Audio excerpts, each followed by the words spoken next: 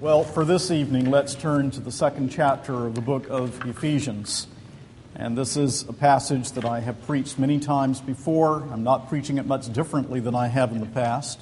Many things about this passage we simply won't touch on. There's just too much for this one sermon. But we will be looking at the first 10 verses, certain themes within these first 10 verses. Let's pray together. Our Father, may we be humbled in the dust and be lifted up in your grace. May we understand the depth of our sin and need. May we see what you have done to meet that need. We ask, Father, that our Sunday evening services will increase with your people coming with a hunger for the Word of God. And the gospel is preached in every service, that lost folk might also come and that they would be convicted of sin and drawn to the Savior.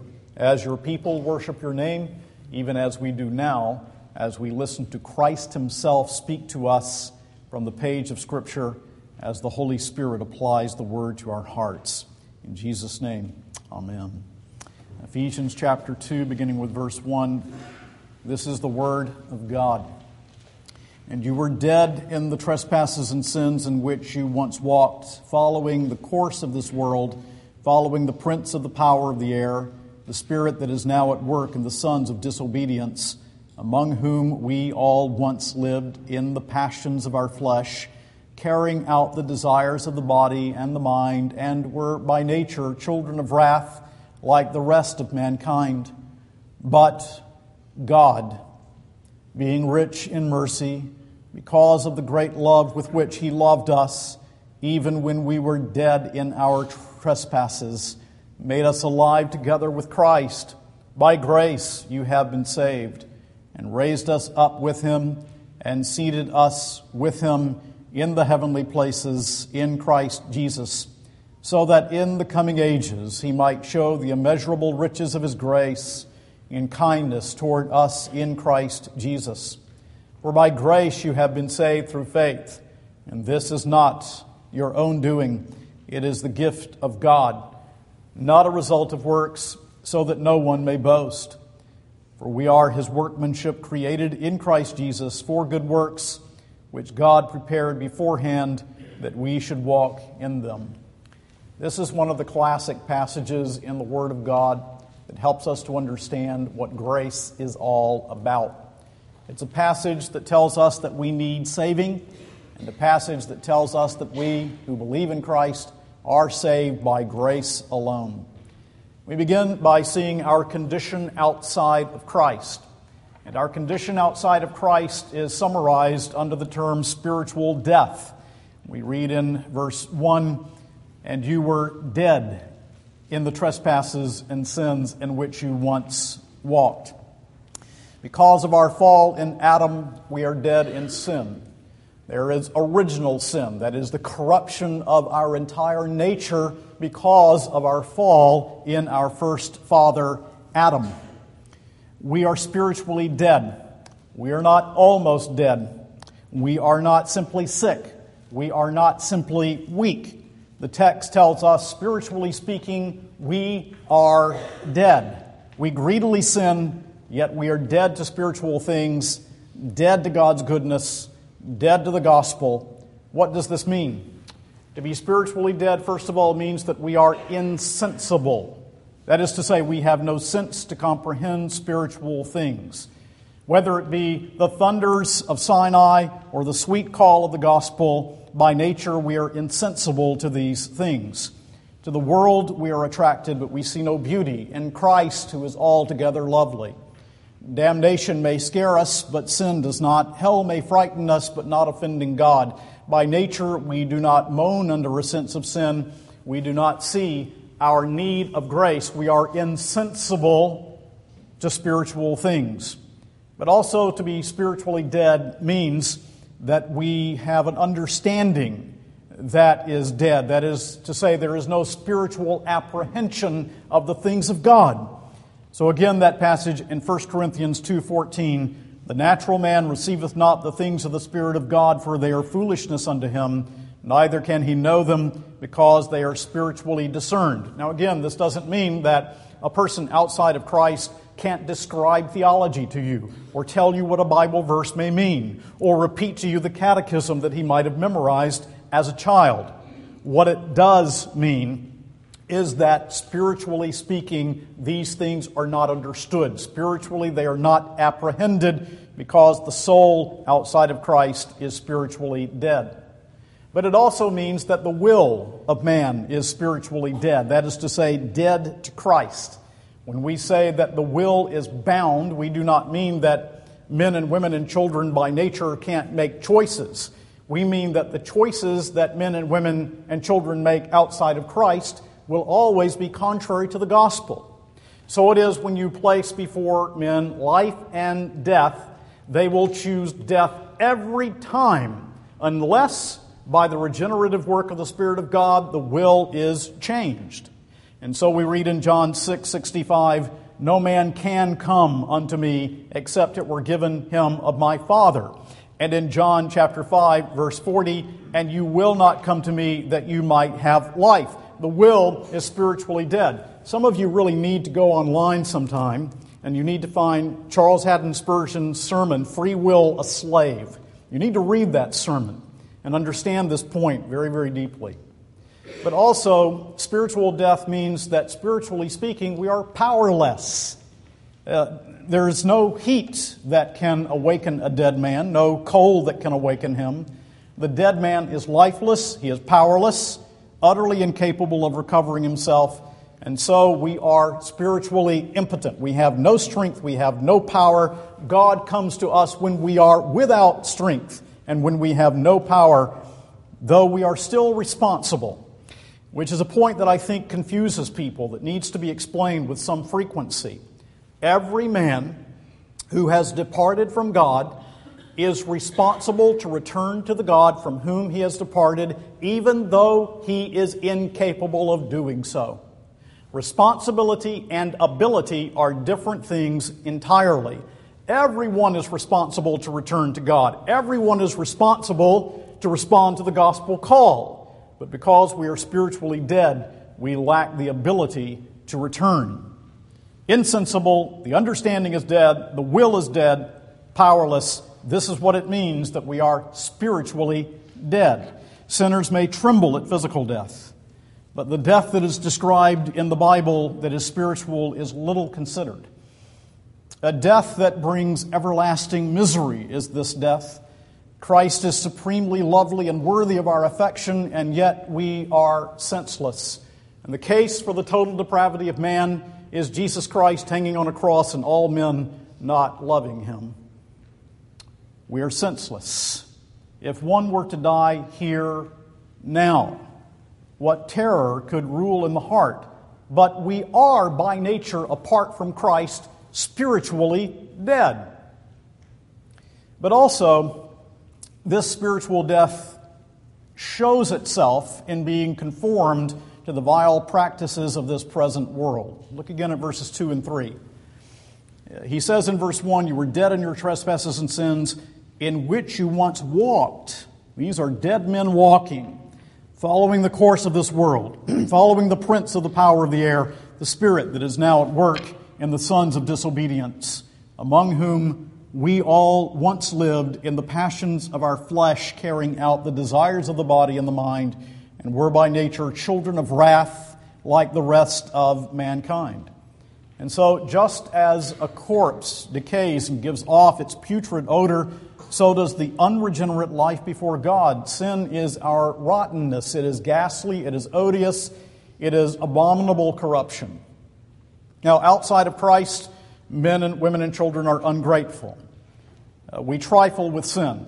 We're invited to the wedding feast, and yet we make light of it.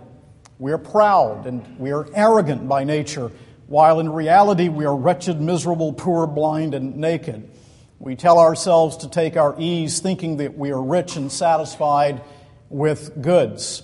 We are ungrateful, we are proud, but also we are self-deceived. We think that all is well with the soul, that all is right with us, but nothing is right with us outside of Christ. Our hearts are against God, not for Him, and we have provoked Him.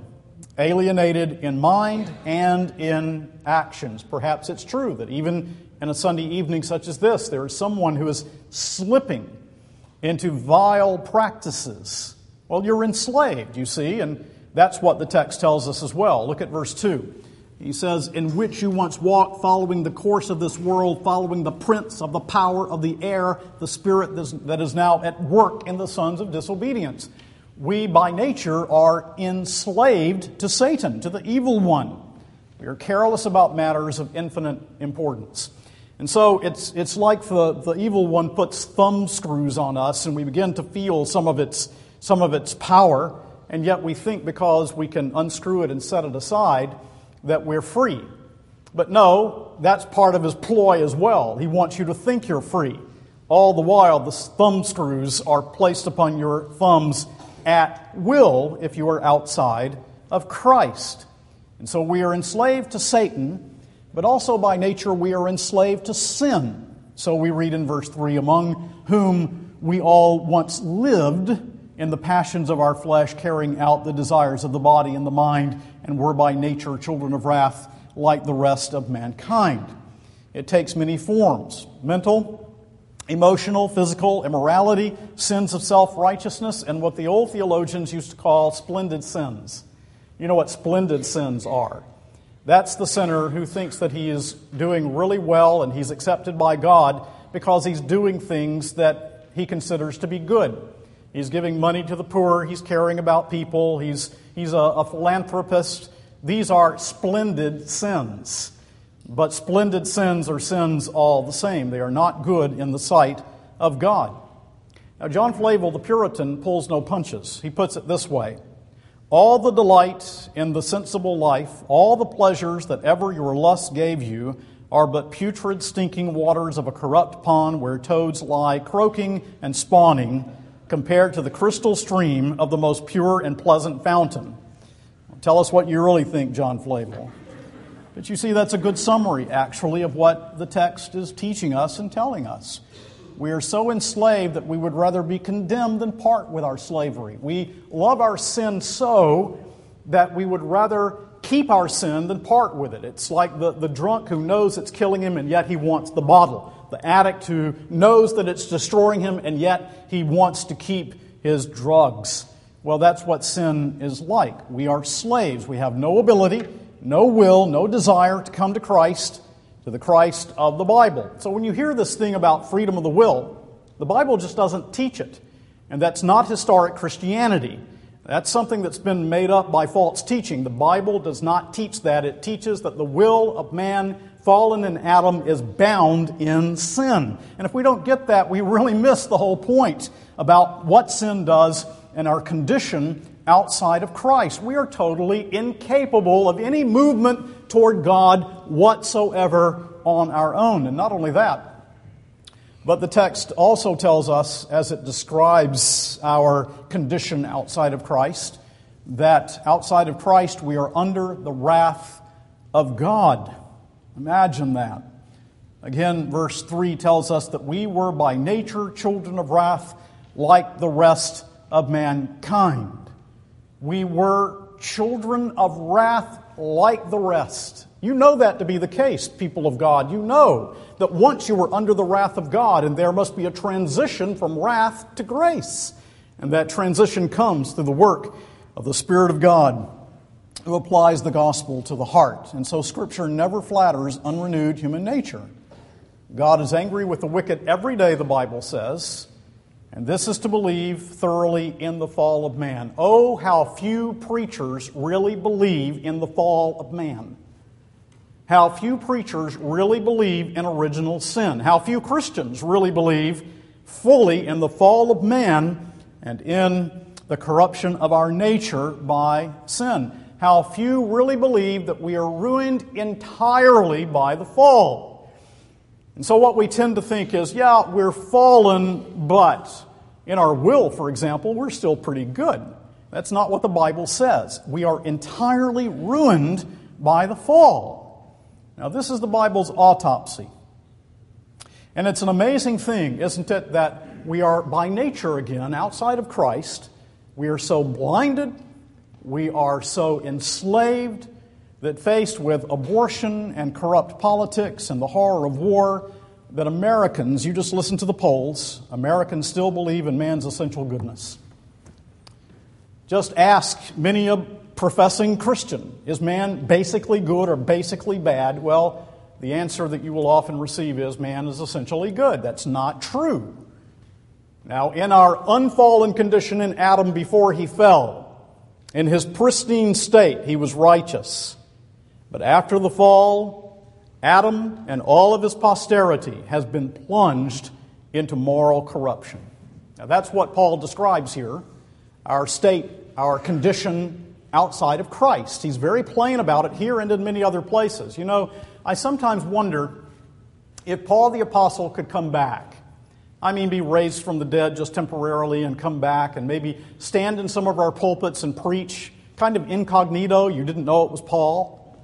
And then he would read a passage like this, or maybe Romans 9 or Ephesians 1, and he would preach the themes that were so often upon his lips, the sovereignty of God, the ruin of man, our need of grace, the predestination and election of grace, and all of these wonderful things about the return of Christ and the judgment to come.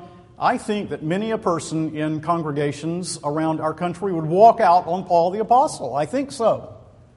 But this is what the Bible teaches about us. Now, point 2, all of that was point 1. Point 2, God has intervened. God has intervened. And so we have that little connective word, but, in verse 4. But God, you see it? But God. Everything turns upon that little word. We were dead, but God. We were conformed to this world, but God. We were enslaved to Satan, but God. We were enslaved to sin, but God. We were under God's wrath, but God. And so Paul's purpose in describing to us what we once were like outside of Christ is to magnify the grace of God that has saved us in Christ. So that when you walk out of here tonight, yes, you are fully aware of your condition outside of Christ, but at the same time, you are aware that God's grace is greater than your sin. That it's good news that Paul the Apostle brings against the backdrop of the depravity of human nature. And so he says God has intervened. Man's depravity, thank God, man's depravity is no obstacle to the grace of God. And he gives us two characteristics of this almighty intervention into our lives. The first is the characteristic of mercy. We see it in verse 4, but God being rich in mercy. Mercy extended toward the criminal. He saw me plunged in deep distress and flew to my relief. Isn't it mercy that in eternity past there was this covenant of grace in which He determined that He would save His people? Isn't it mercy that Christ came and atoned for our sins when we were helpless and hopeless and undone and powerless? Is it not mercy that He sends the Spirit of God to regenerate our souls, to pardon us, to give to us the gospel and to accept us through the righteousness of Christ and to give to us eternal salvation? That's mercy. When I consider who I was outside of Christ and what I truly deserved, it's mercy. Mercy. I didn't deserve it. I didn't earn it. It is mercy extended toward me in my criminality against God. It is inexhaustible, perpetual mercy that has been shown to you, people of God. Now listen to this. This is from Ralph Erskine. You know anything about Scottish church history? The Erskines were great preachers in the 18th century. This is so beautiful. He says, so it is here in spiritual music, whether you look to the consummate song of the redeemed above or the initial song of the redeemed below. The song of mercy present and judgment past makes the sweetest melody in heaven, and the song of mercy and judgment both present makes the sweetest melody that can be attained on earth. Mercy and judgment, like bass and treble, make holy melody in the spiritual song. Here are the different notes of music. Mercy makes a high and lofty note, and judgment makes an humble and low note, and both make the song melodious. When a man not only sees mercy, but mercy and judgment mercy before judgment and mercy after judgment, and mercy in judgment and mercy with judgment, and mercy out of judgment and mercy backing judgment, and mercy blessing judgment and mercy ordering and disposing judgment, mercy qualifying judgment and mercy moderating judgment, and mercy sweetening judgment and mercy rejoicing over judgment, and mercy running through judgment, and mercy at the root of judgment, and mercy at the top of judgment, mercy on this side of judgment and mercy on that side of judgment, mercy around the judgment and mercy turning judgment into mercy. Oh then, how does he sing with melody in his heart to the Lord? It is to make the song melodious.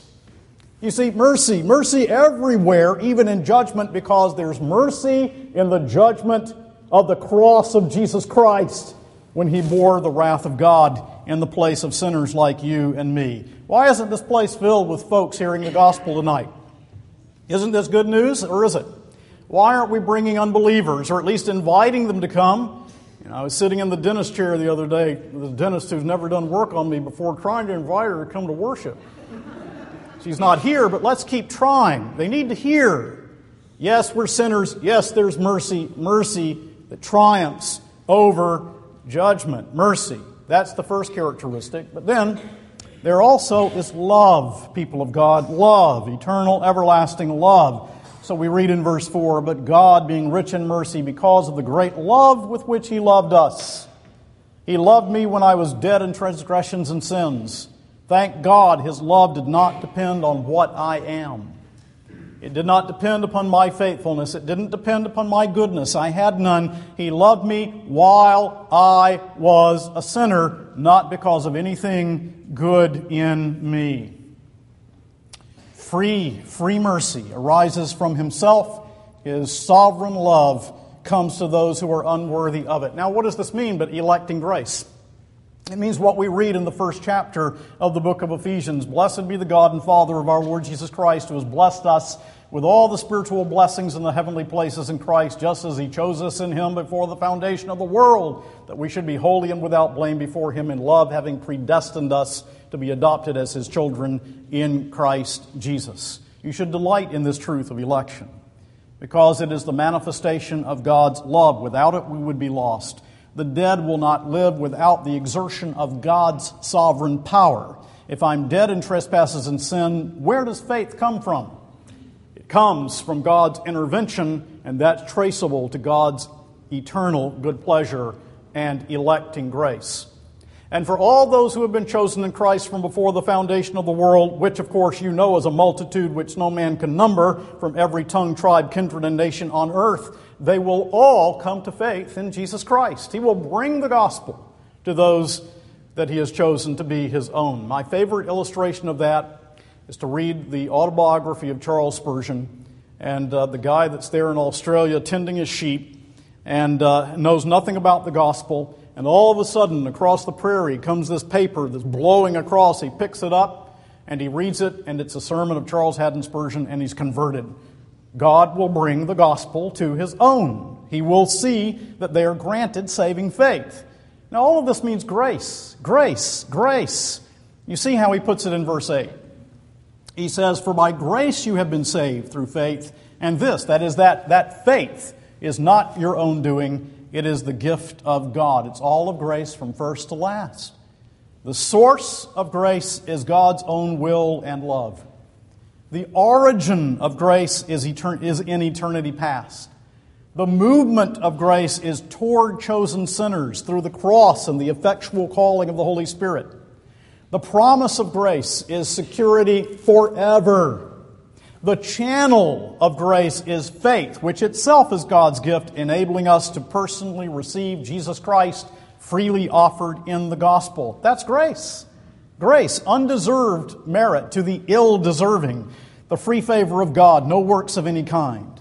As I said in that hymn this morning that I quoted, "But let our debts be what they may, however great or small, as soon as we have naught to pay, our Lord forgives us all." We have nothing. It's all of grace from first to last. But now let's see, thirdly, the results of God's intervention.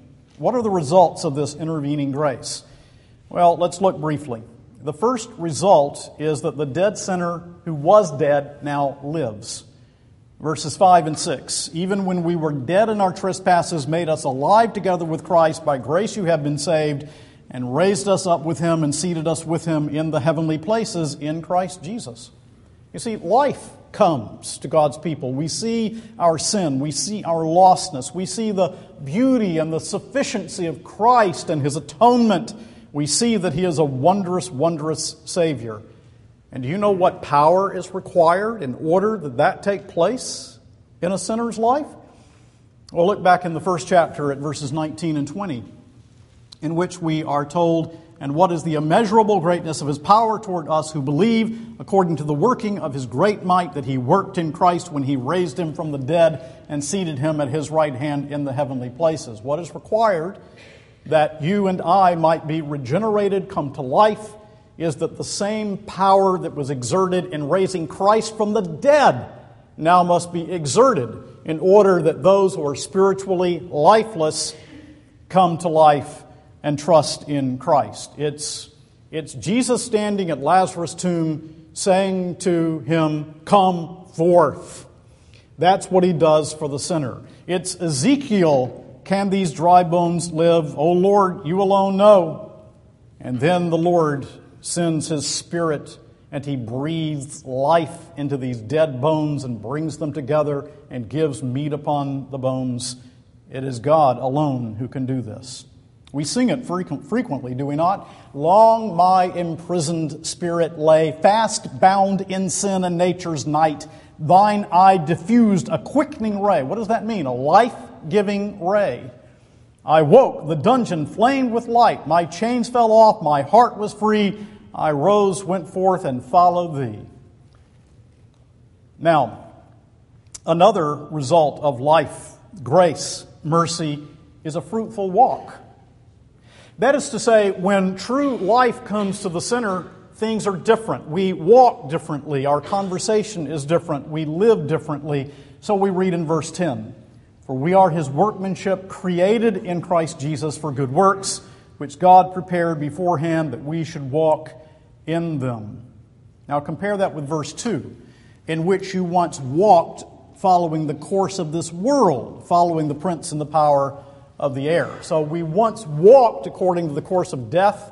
Now, according to verse 10, we walk according to this new life that we have in Christ. Our walk is altered. We have a new heart, a new walk, new motives, because there is a new birth and a resurrection from the dead.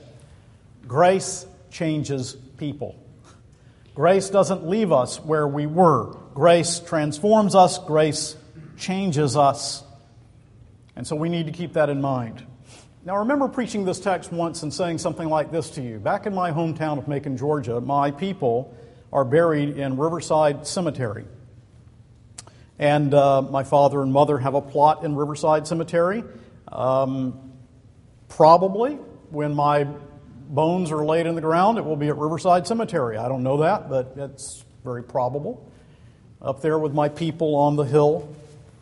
Now, suppose just for a moment that I was buried in Riverside Cemetery and then the Lord brought me back from the dead. Now, He won't do that until the resurrection, but just suppose for the sake of argument.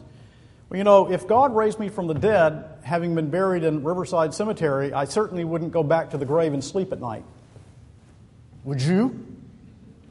But when we return to our old ways, when we return to sin and return to the pattern of those things that are more of the spirit of the power of the air, the evil one and Satan, rather than to this beautiful walk described in verse 10, it's as if we're saying, "Yes, God, you raised me from the dead, but I really want to live back in the grave."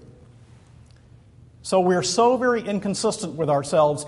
And a lot of what happens in the Christian life is that the Lord is continually working in our lives to make us walk consistently with this new life that we have in Christ. He will do that in your life. He will not let any of His people continue indefinitely in a course of disobedience. Not only that, another result of this free grace and mercy is that the one who knows the Lord by grace knows Him forever. Not in passing, not temporarily, not for a while, but knows him forever. So we read in verse 7, so that in the coming ages, you see how long it lasts? So that in the coming ages he might show the immeasurable riches of his grace and kindness toward us in Christ Jesus. What is God doing? He's saving his people for time and for eternity, and he's going to take you on that great day, and you will be a trophy of grace. And he will say, all right, universe, you look at that David McWilliams, you see what a rotten sinner he was. You see how ugly his heart was. You see how depraved he was, how fallen, how he hated me. I saved him.